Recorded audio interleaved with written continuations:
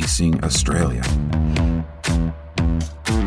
the official podcast of the Australian Police Journal. Good evening. There's a major search and rescue operation underway off Perth's northern beaches tonight after a boat was discovered spinning out of control with no skipper on board. Police in Tasmania are searching for a missing bushwalker in Lake St Clair National Park. SES crews are conducting a ground search while a helicopter searches the area for any sign of the man. The mother of two boys who went missing during a bushwalk with their grandfather has revealed she didn't think she'd see them ever again. Search and rescue teams found the trio in thick bushland.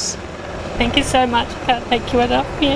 I'm speechless. I didn't think they'd come home, to be honest, to tell you. The boys and their grandfather were winched to safety after a day-long search. Police have found the body of a woman who'd been missing in Central Australia for more than 2 weeks. On a cattle station property south of Alice Springs, police located the body. There was thanks for the hard work done by emergency crews in the searing heat. My parents, brothers, Melinda and I extend our gratitude to the Northern Territory Police for their skillful investigation that allowed the search area to be focused correctly, enough to find our missing loved ones. Welcome to the May 2021 episode of Policing Australia, the official podcast of the Australian Police Journal. I'm Jason Burns. Search and rescue is commonly referred to within the emergency service industry as SAR. It has been a role undertaken by Australian police for almost as long as the institution itself has existed. The first recorded example of Australian police being involved in what we would now call a SAR operation occurred in September 1834, where police helped look for a missing man, Dr. Robert Wardell. His murdered body was found in what was then rural Petersham. Police then searched for and found his murderers, 3 escaped convicts. 2 of the convicts were subsequently hanged for the murder. The following year, in March 1835, government botanist Richard Cunningham went missing on an expedition at the Bogan River near what is now called Burke. Police and others unsuccessfully searched for the man. It was later discovered he had likely fallen from his horse and been tended to by local Aboriginals. A subsequent falling out with the tribe resulted in his murder. In the 20th century, Australian police became more routinely involved in searches and rescues for missing or lost people. While some of the police forces formed dedicated units to coordinate major searches, most tackled the task on an ad hoc basis. Results were mixed at best and heavily reliant upon the skills, interests or aptitude of local police officers and supporting groups. Over the last 30 years or so, there has been a dramatic enhancement in the science and professionalisation of how search and rescue operations are coordinated. There are now national standards with broadly similar methodologies across the jurisdictions in Australia and New Zealand. In this episode, we're going to talk with Senior Sergeant Jim Whitehead of the Queensland Police Service. Sergeant Whitehead has been with the Queensland Police for almost 40 years and is currently the State Search and Rescue Coordinator and Training Officer. He has over 32 years of experience in conducting, training for, coordinating and reviewing search and rescue operations. Thanks for joining us, Jim. The exact role of police officers play in search and rescues tends to vary depending on the circumstances of a particular incident, but police are almost always involved, especially in land operations. Why is that? There's actually a intergovernmental agreement which all the states' police ministers signed. The last time it was signed was 2007. It actually says that police have responsibility within each of the states' jurisdictions to undertake SAR. So that's land SAR, marine SAR and aviation SAR within our capabilities. So not so much a legislative, but it's a legal obligation for us. So in Australia there is a standardised search and rescue system? Actually, we are very well placed in the world because even though we're a heap of separate states, we actually have one SAR manual and we all do SAR in the same manner. So I could go to WA and do a SAR and just still fit in with their system. So we actually have a pretty much unified SAR system for Australia. There are some obviously local nuances with each state and a little bit of terminology, but basically we all do exactly the same thing, which is gratifying considering we have a lot of trouble with other things getting all the states to agree. Jim, can you explain the history and the role of the Unified National SAR Manual and the SAR system itself?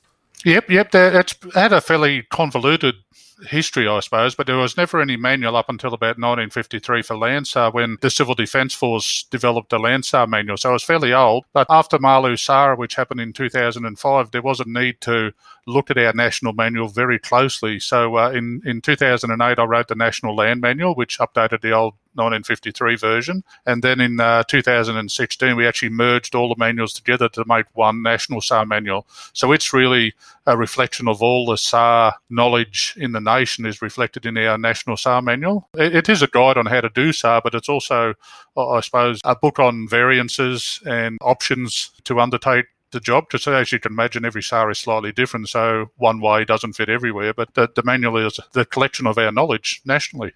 And you mentioned the Maru Sara incident of 2005. What was that?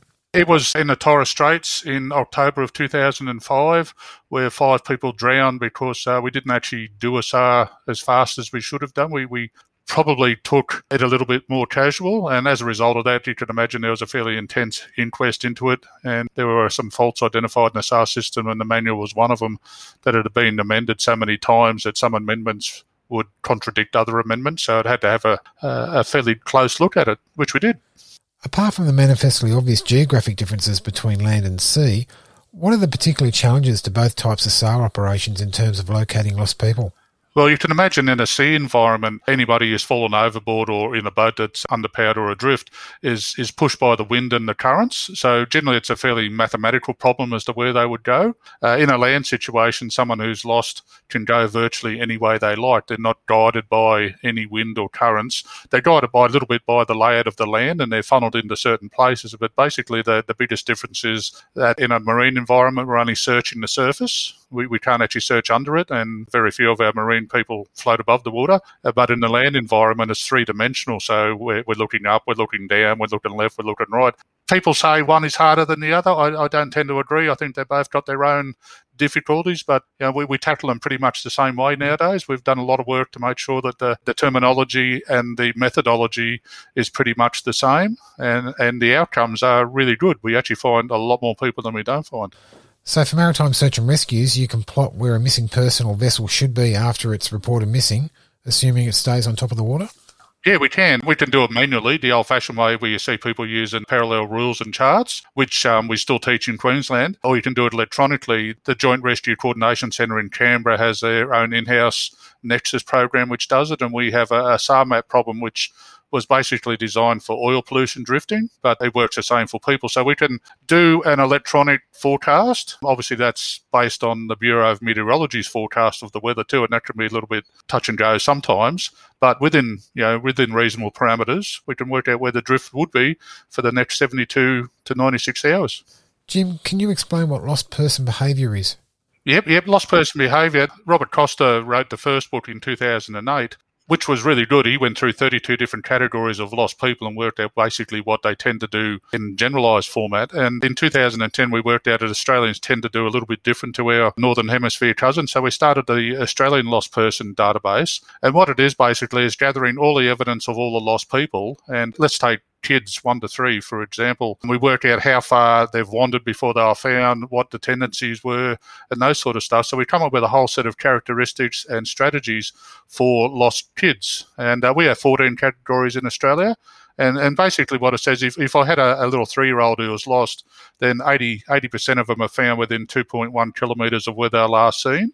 So that gives us a good start point. Things like that, they do tend to seek shelter if they're tired. They're very small, so they're hard to find. Dogs are useful. So there's a whole heap of strategies. And the wonderful thing about lost person behaviour is that humans are basically like sheep. We tend to do the same thing under the same stresses. Otherwise, it wouldn't work. So hikers do pretty much similar things. Climbers do similar things. People who are despondent or suiciders do similar things. It's not a perfect system by any means, but it does give us somewhere to start and gives us a relatively small statistical circle in which to initiate a search. So it's about 80 to 90% successful. Obviously, there are people outside with any statistics. There's always someone who does something you don't expect, but it's a good place to start. And is that database updated regularly, or is it fixed on a point of time? No, we continually get data, but I go through it every 2 years and I update the manual based on the changes. Sometimes there's no changes because nothing happens. Other times, like despondencies, we were really close for a few years and then suddenly we got a lot of people who suicided, who made a concerted effort to hide. So our stats went out, but I do believe in the next round of changes later this year that the distances will come back again. So it's an evolving document. And you can imagine with COVID now, there are a lot more people holidaying within our local area, so there's a lot more bushwalkers. So our stats will change again based on the number of people and what people do. Can we talk through some case studies to see how these factors play out? I suppose the one that everyone does remember is Daniel Moultrie. And, he disappeared in 2003 and we found his remains in 2011. That was a result of, obviously, we all know about the sting involved, but there was a considerable amount of searching there because he didn't actually tell us exactly where Daniel would be found. So we had to do some searching and based on, well, he didn't actually fit into any lost person category because he was actually just waiting for a bus and got abducted there. But based on what we do know about people and offenders there, we end up searching the entire macadamia plantation. And we found his remains in a little area where he was actually dumped. Well, we know eventually he was dumped in there. And so we could find some slivers of bone, which eventually were DNA'd and were able to return back to his family. But that involved about 68,000 man-hours of SES time, scouring about 500 tonnes of sand and overburden within the area just to identify some pieces of Daniel. And if you can imagine, it was in a pine forest. So every pine kernel looks like a tooth.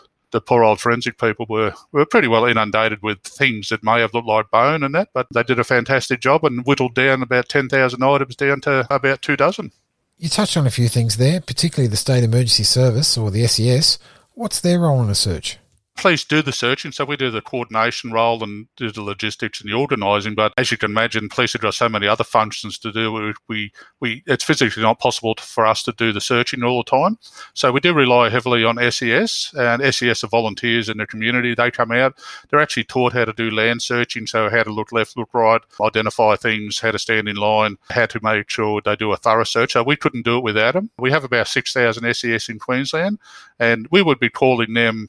Well, we do 3 searches every day in Queensland on average, so we'll be calling them every single day of the year. And the other side in the marine environment is the Volunteer Marine Rescue and the Australian Volunteer Coast Guard. So they do pretty much the same thing but do it on vessels. So we have 47 bases in Queensland for Volunteer Marine. And so if we have a marine incident, we have a lot of volunteers who would come out and actually do the hard back and forward type searching that you see on the news every night. And which police units tend to contribute to search and rescue operations?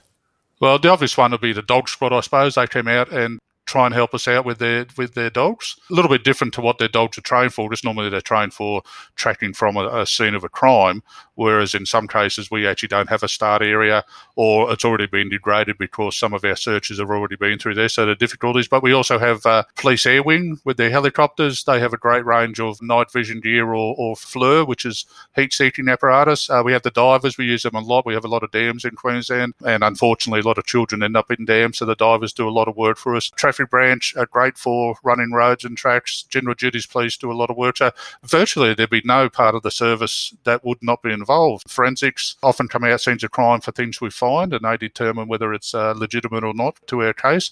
Because it's not always live people we're looking for either. It's sometimes deceased people from homicide or just people that have been disappeared historically for a long period of time. But almost everybody within the service would have a role within a SAR at some stage. So what portion of search and rescues result in a person being found alive as opposed to being found deceased, if found at all?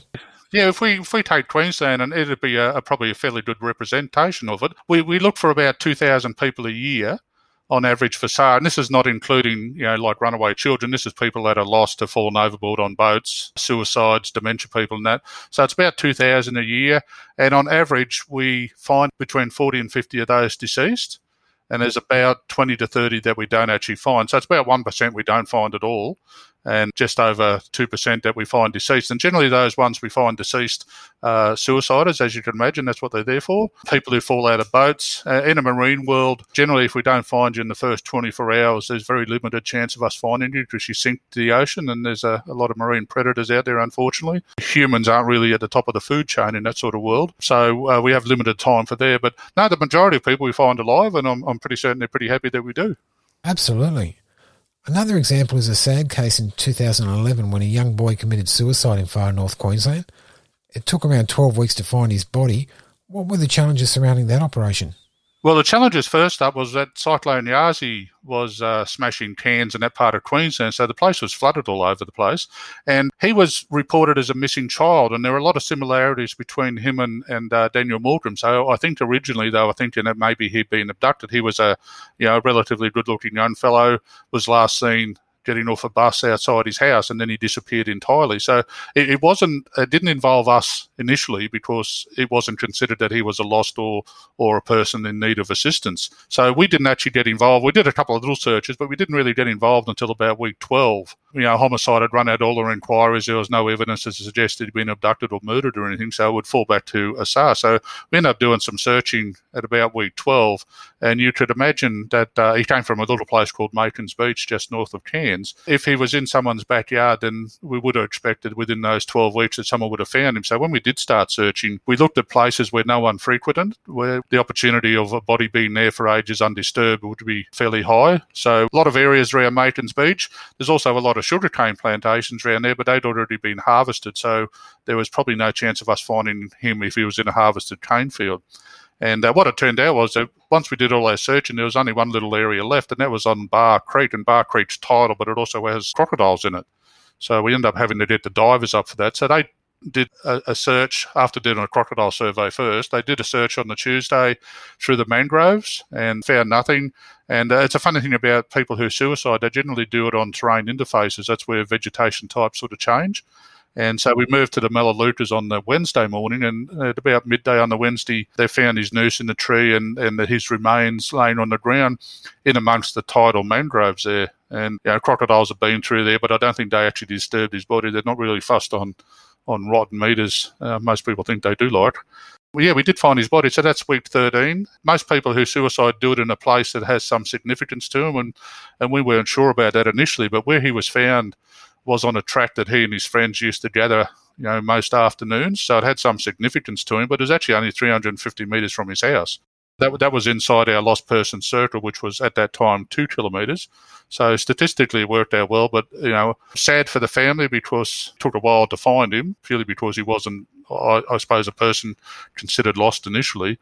But at the end of the day, it was a really good search. DNA was used to identify his remains, and he was able to be returned to his family. So I think that's a really big thing in SAR, that returning something back to the family is really a bonus, because it stops that wondering, what actually happened to my family member. And, talking to the Moulton family there, the 8 years they went through the torment of not knowing, but probably suspecting, that if we can return something, it's far beneficial than those occasions where we can't return anything, which really makes me sad sometimes, because, our job is to protect life and property, and just sometimes we can't do that.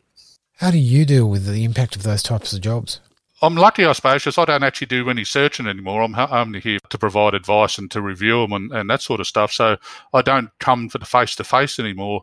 But I suppose at the end of the day, because I look after the system, a little bit of me dies every time we don't find somebody. And I take it personally, because I train everybody up here, and there's sometimes we just can't find people. They've just done something that makes it impossible to find them. But it doesn't stop the fact that, we get, I suppose, searcher's remorse or searcher's grief, that, with a search, it has no outcome. And that's a really big sticking point with a lot of searchers. A lot of people don't consider that as anything, I suppose. But, we have people who have gone their entire career who've never not found somebody, and then it knocks them around when they don't find somebody. But I also have a couple of people who've never actually found anybody, despite doing really good searches. So it's a funny job. And the organisation provides support to police? Yeah, we do, yeah. Yeah, it's not just for us. We have our usual systems, the chaplains and the PSOs and that sort of stuff. But even through volunteers, whether it's through us or through their volunteer systems, there is a lot of counselling available nowadays. And you imagine a lot of times volunteers are the ones that come across our missing people, and they're not always in pleasant condition. So it is traumatising. A lot of time you can't unsee what you see. So we do go down that route fairly often now, and it's part of a normal debrief that we ask people to, there's no stigma attached, or there probably is a little bit, but not as much as there used to be stigma attached to now not feeling too good after a SAR. So we try to take care of it. But we also, prior to doing a SAR, if we think we're going to look for someone who might be a little bit smelly or whatever, we do give people the opportunity of not having to do it. Police have to do it, obviously, but volunteers, if you don't want to do it, then I don't think there's a need for you to do it. Let's talk about a good news case. A couple of years ago, a 22-year-old South Korean national went missing on a mountain adjacent to the town of Tully in the far north. She was found 6 days later. What happened there?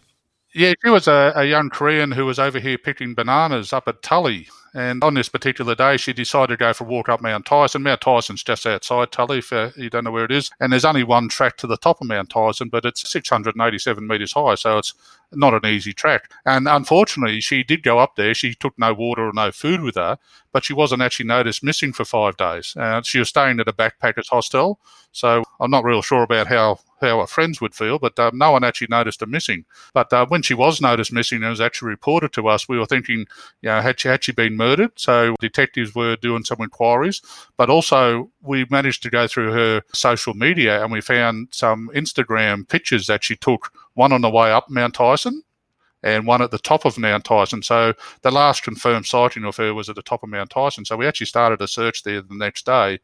And we searched all the way to the top, either side of the track, and not many SES in the Tully area, so we exhausted them on the first day. And on day 2, we managed to get some people from the Jungle Warfare Centre at the base of Mount Tyson, and we did a search up there. And we found her that day, but it was purely I'm not going to say by accident, because we put the searches in the right place, but what they did was what Dewey had done.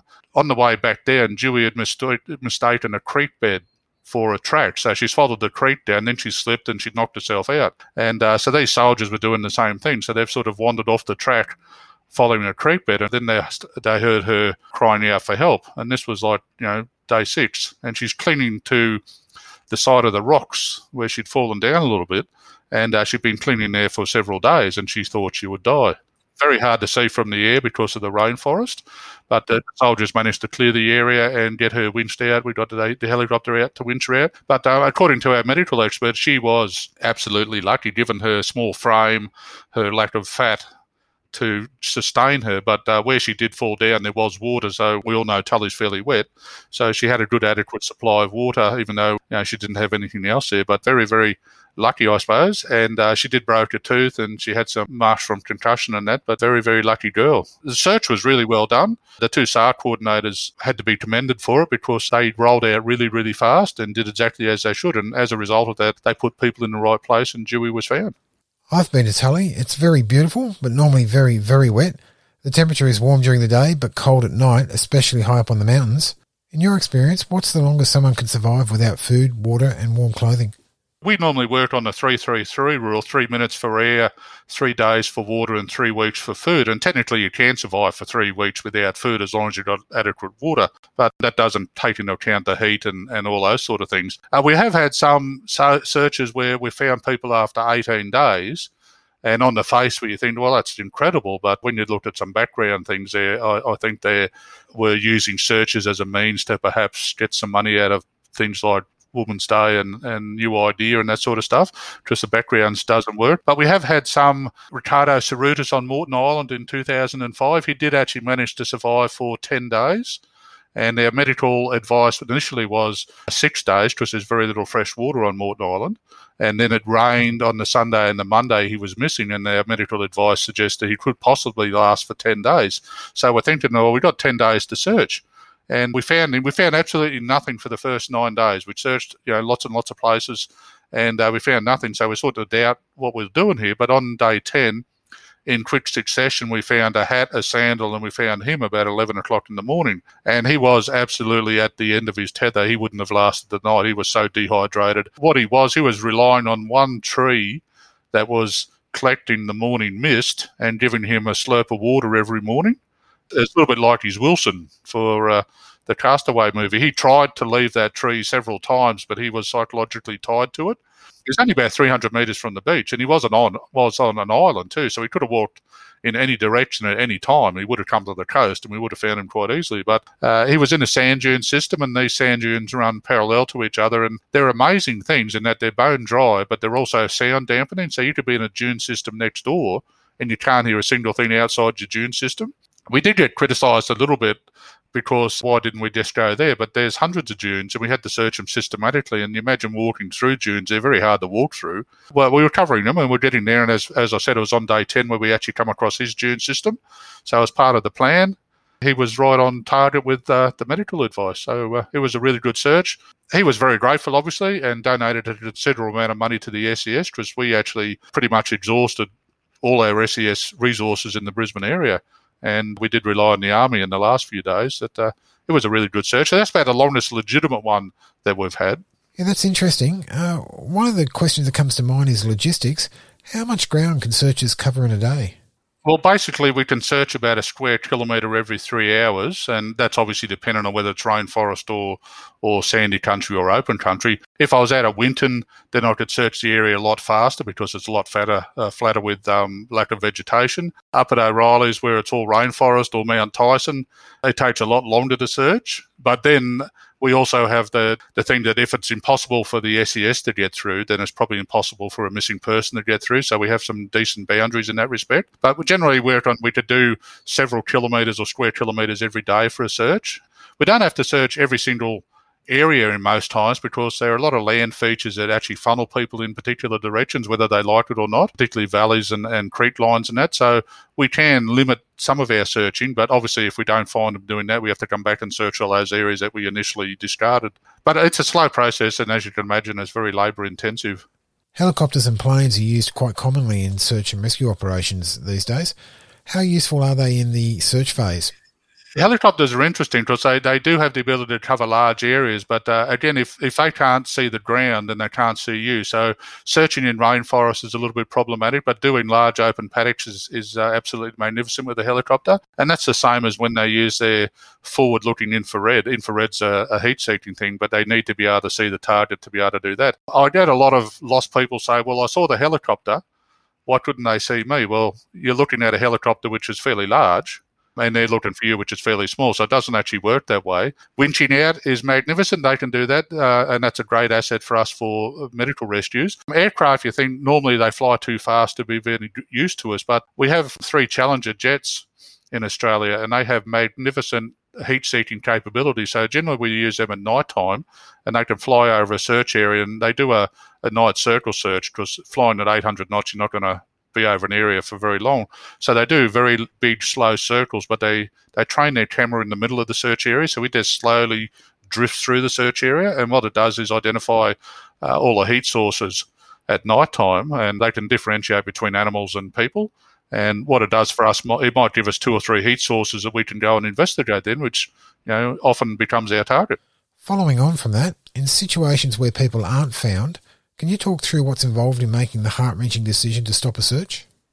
All right, it's actually coincidental, I suppose. I was only thinking about this the other day because I had to do my 316th termination since I've been doing this role, which is a lot. But what we do is we rely heavily on medical advice as to how long a person can survive, and that obviously takes into account, health and height and weight and food availability and that sort of stuff. And then we look at what we've searched, and whatever the medical opinion is, we always go for 3 days longer. So if our doctor says they can last for 5 days, we'll search for 8 to allow a little bit of leeway in there. But yeah, you're right. We get to a point in time where the search becomes impossible because we've either exhausted everywhere to search, we have no resources left, or the search area becomes too large. So what we do is we do a quick review of the search.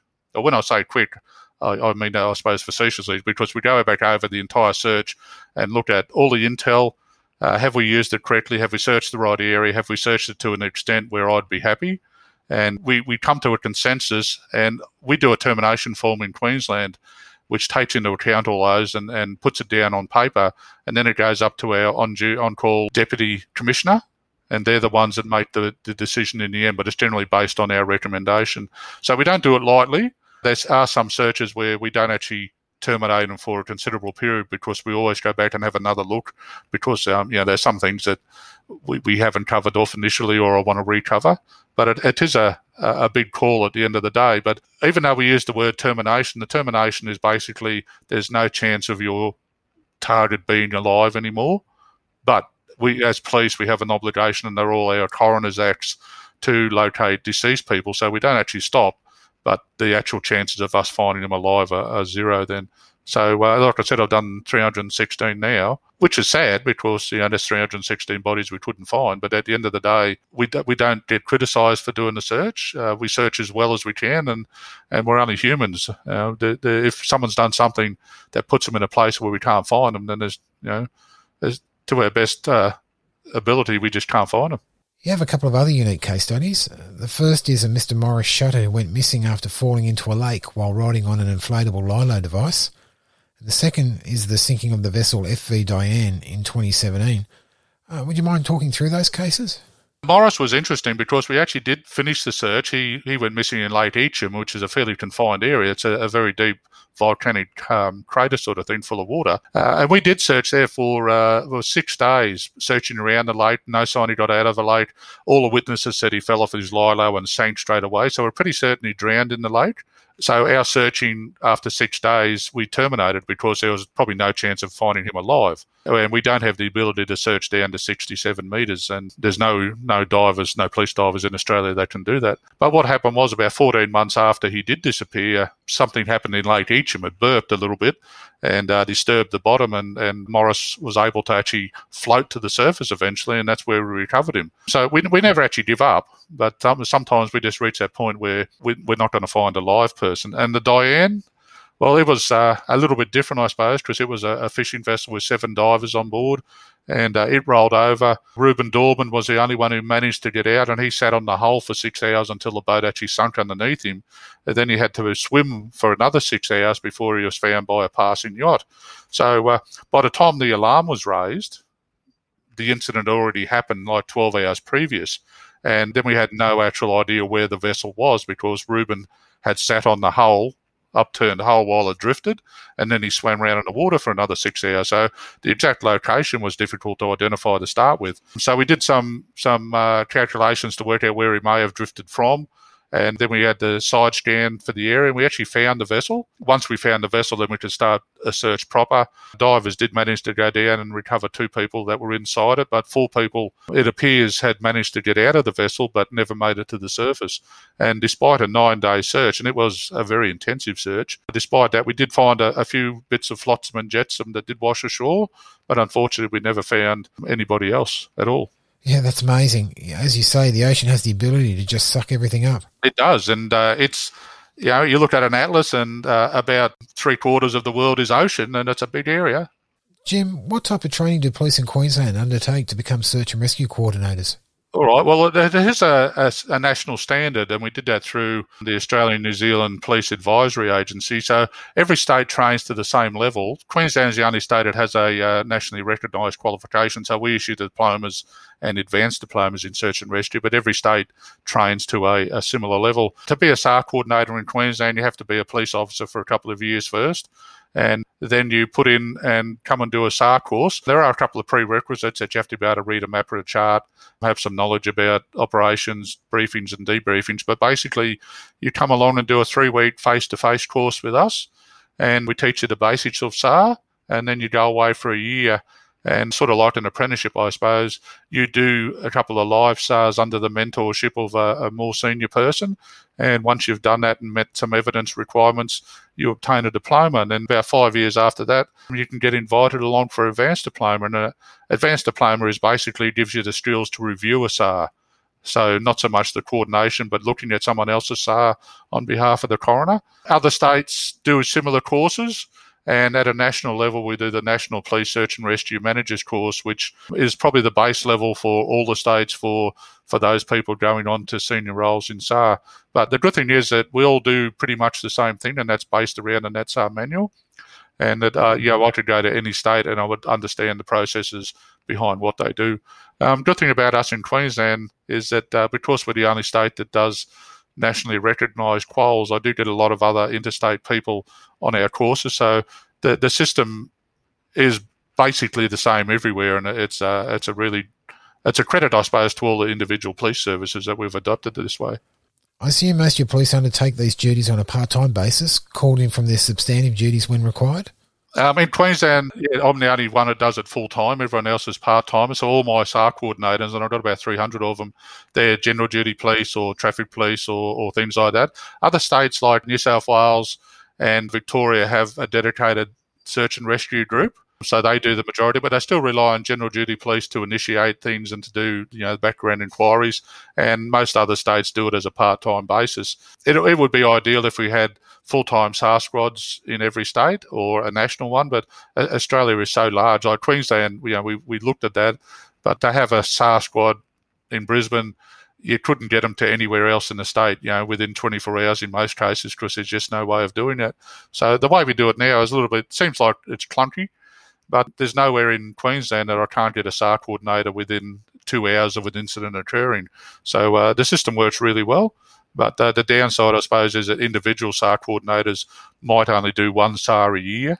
And so, confidence levels and that. But that's why I'm here at the end of the phone all the time, provide advice, guidance, look at maps, charts for them, and to make them feel like they're doing the right thing. So, everywhere, slightly different, but all using the same rules.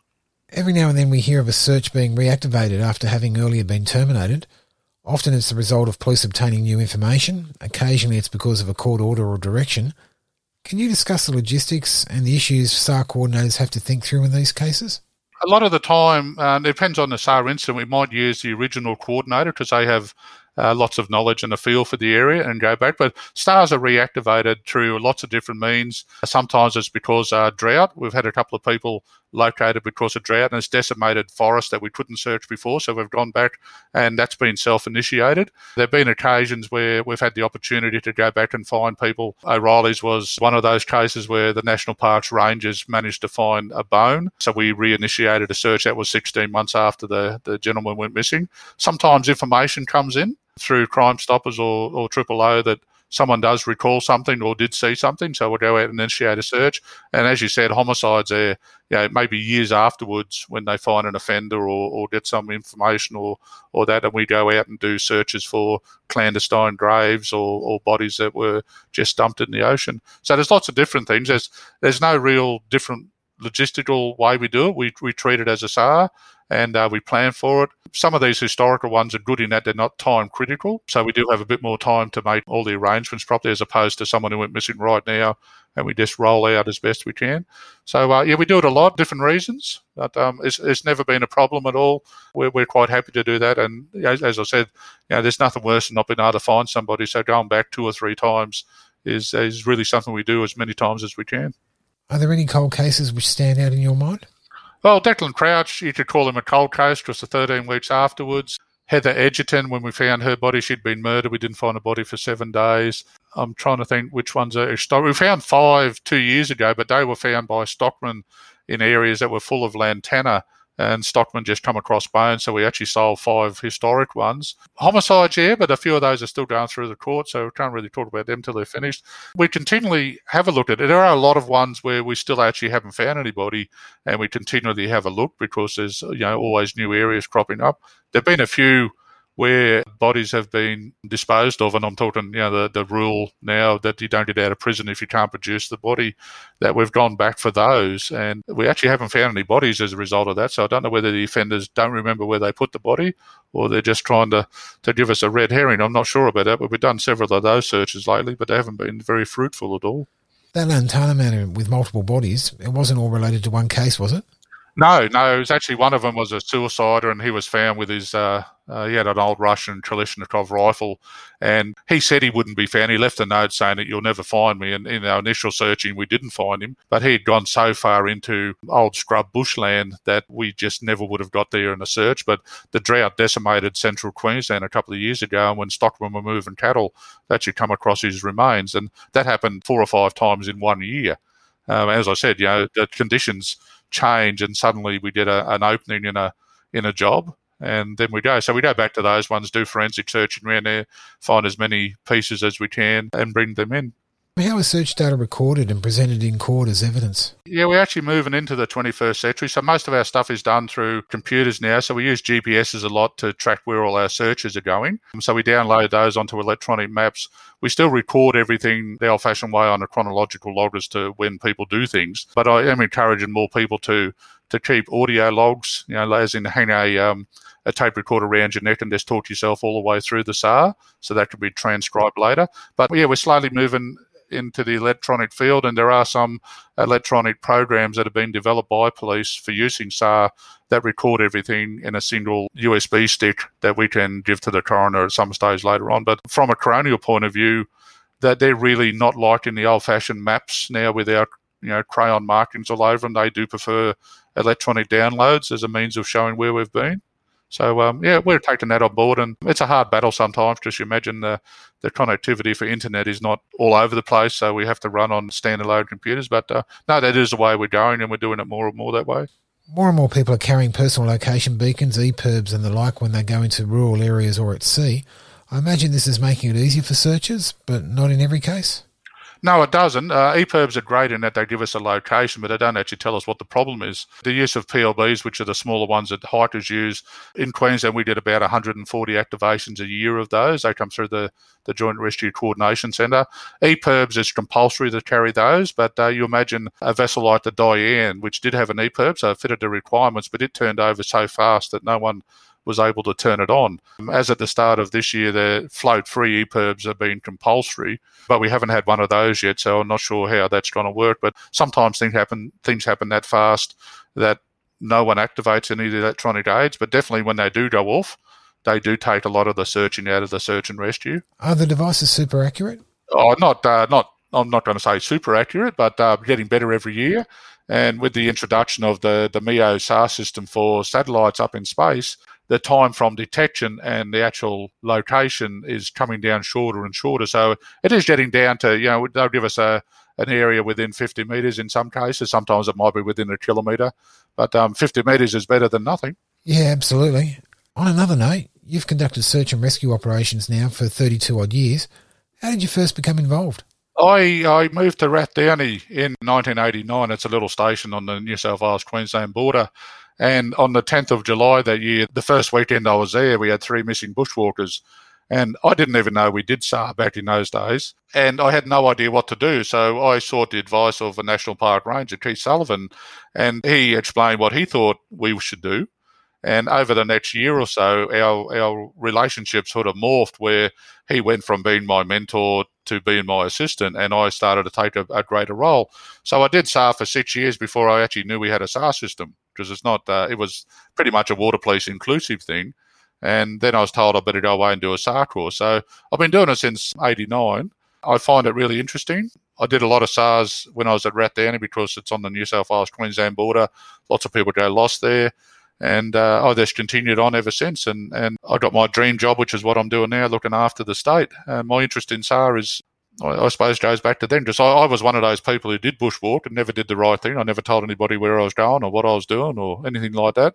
So I can appreciate what it's like on the other side. But I find it's not really police work per se. I don't lock anybody up, but there is a massive satisfaction in bringing someone home who may otherwise would have perished because we didn't do anything. You're currently the State Search and Rescue Coordinator and Training Officer. What does that role involve? Basically, I'm responsible for looking after the search and rescue system for Queensland on behalf of the service. So I provide all the training and I provide the advice and the guidance. I do the policy and that sort of stuff. I do all the reviews, or the greater majority of the reviews for the coroner. I go to coroner's court and explain the system and support our fellas. And on the other side, I suppose I do a lot of work nationally because in Australia, I'm the only one that actually does, police officer that actually just does SAR. All the other ones who do SAR, even the equivalents in my role, are either water police or operations unit members who have other tasks to do. But my job is purely SAR. And because of that, I've been able to, assist in the writing of the manuals, do a lot of training, develop programs and things like that. But I suppose through that too, I've gathered an awful lot of knowledge from SAR because I have my finger in lots and lots of pies that do with SAR, and I help coroners in all the states just to look at SAR to make SAR better. And dream job, lots of freedom. Not many people understand what I do, and they look at me and think, well, why? But when you look back, and there's been a lot of people have been found because of all the people that have gone through the system, I'm pretty proud of the way we do it. You should be. What advice do you have for police who want to be search and rescue coordinators? I'd say up front that everybody that I train, I expect to lose a lot of them because at the end of the day, as I said, an individual might only do 1 or 2 SAR incidents a year, depends where they are. Water police obviously do them a lot. It's a job that you have to want to do. It's not a job where you get a lot of thanks from the family and a lot of people are appreciative, but when it goes bad, there's a lot of responsibility placed on you to justify why we did what we did. We have to answer to the community, to the service, to the coroner.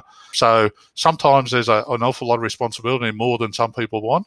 But if you have an interest in helping the community and being involved in the community and helping our fellow person, then this is one of the best things you can do. It's one of the few parts of any policing job where we actually save lives on a daily basis, as opposed to doing those things that people don't like us doing, like tickets and all that sort of stuff. So this is, it's a fairly good job every day.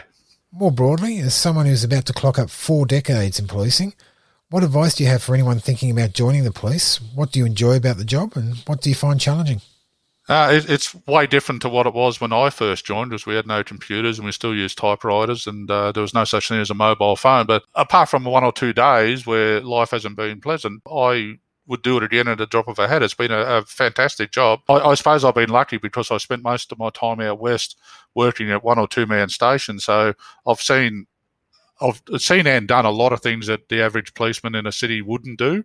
Lots of jobs by myself. You end up developing very good communication skills. You can't be reliant on the tools of the trade.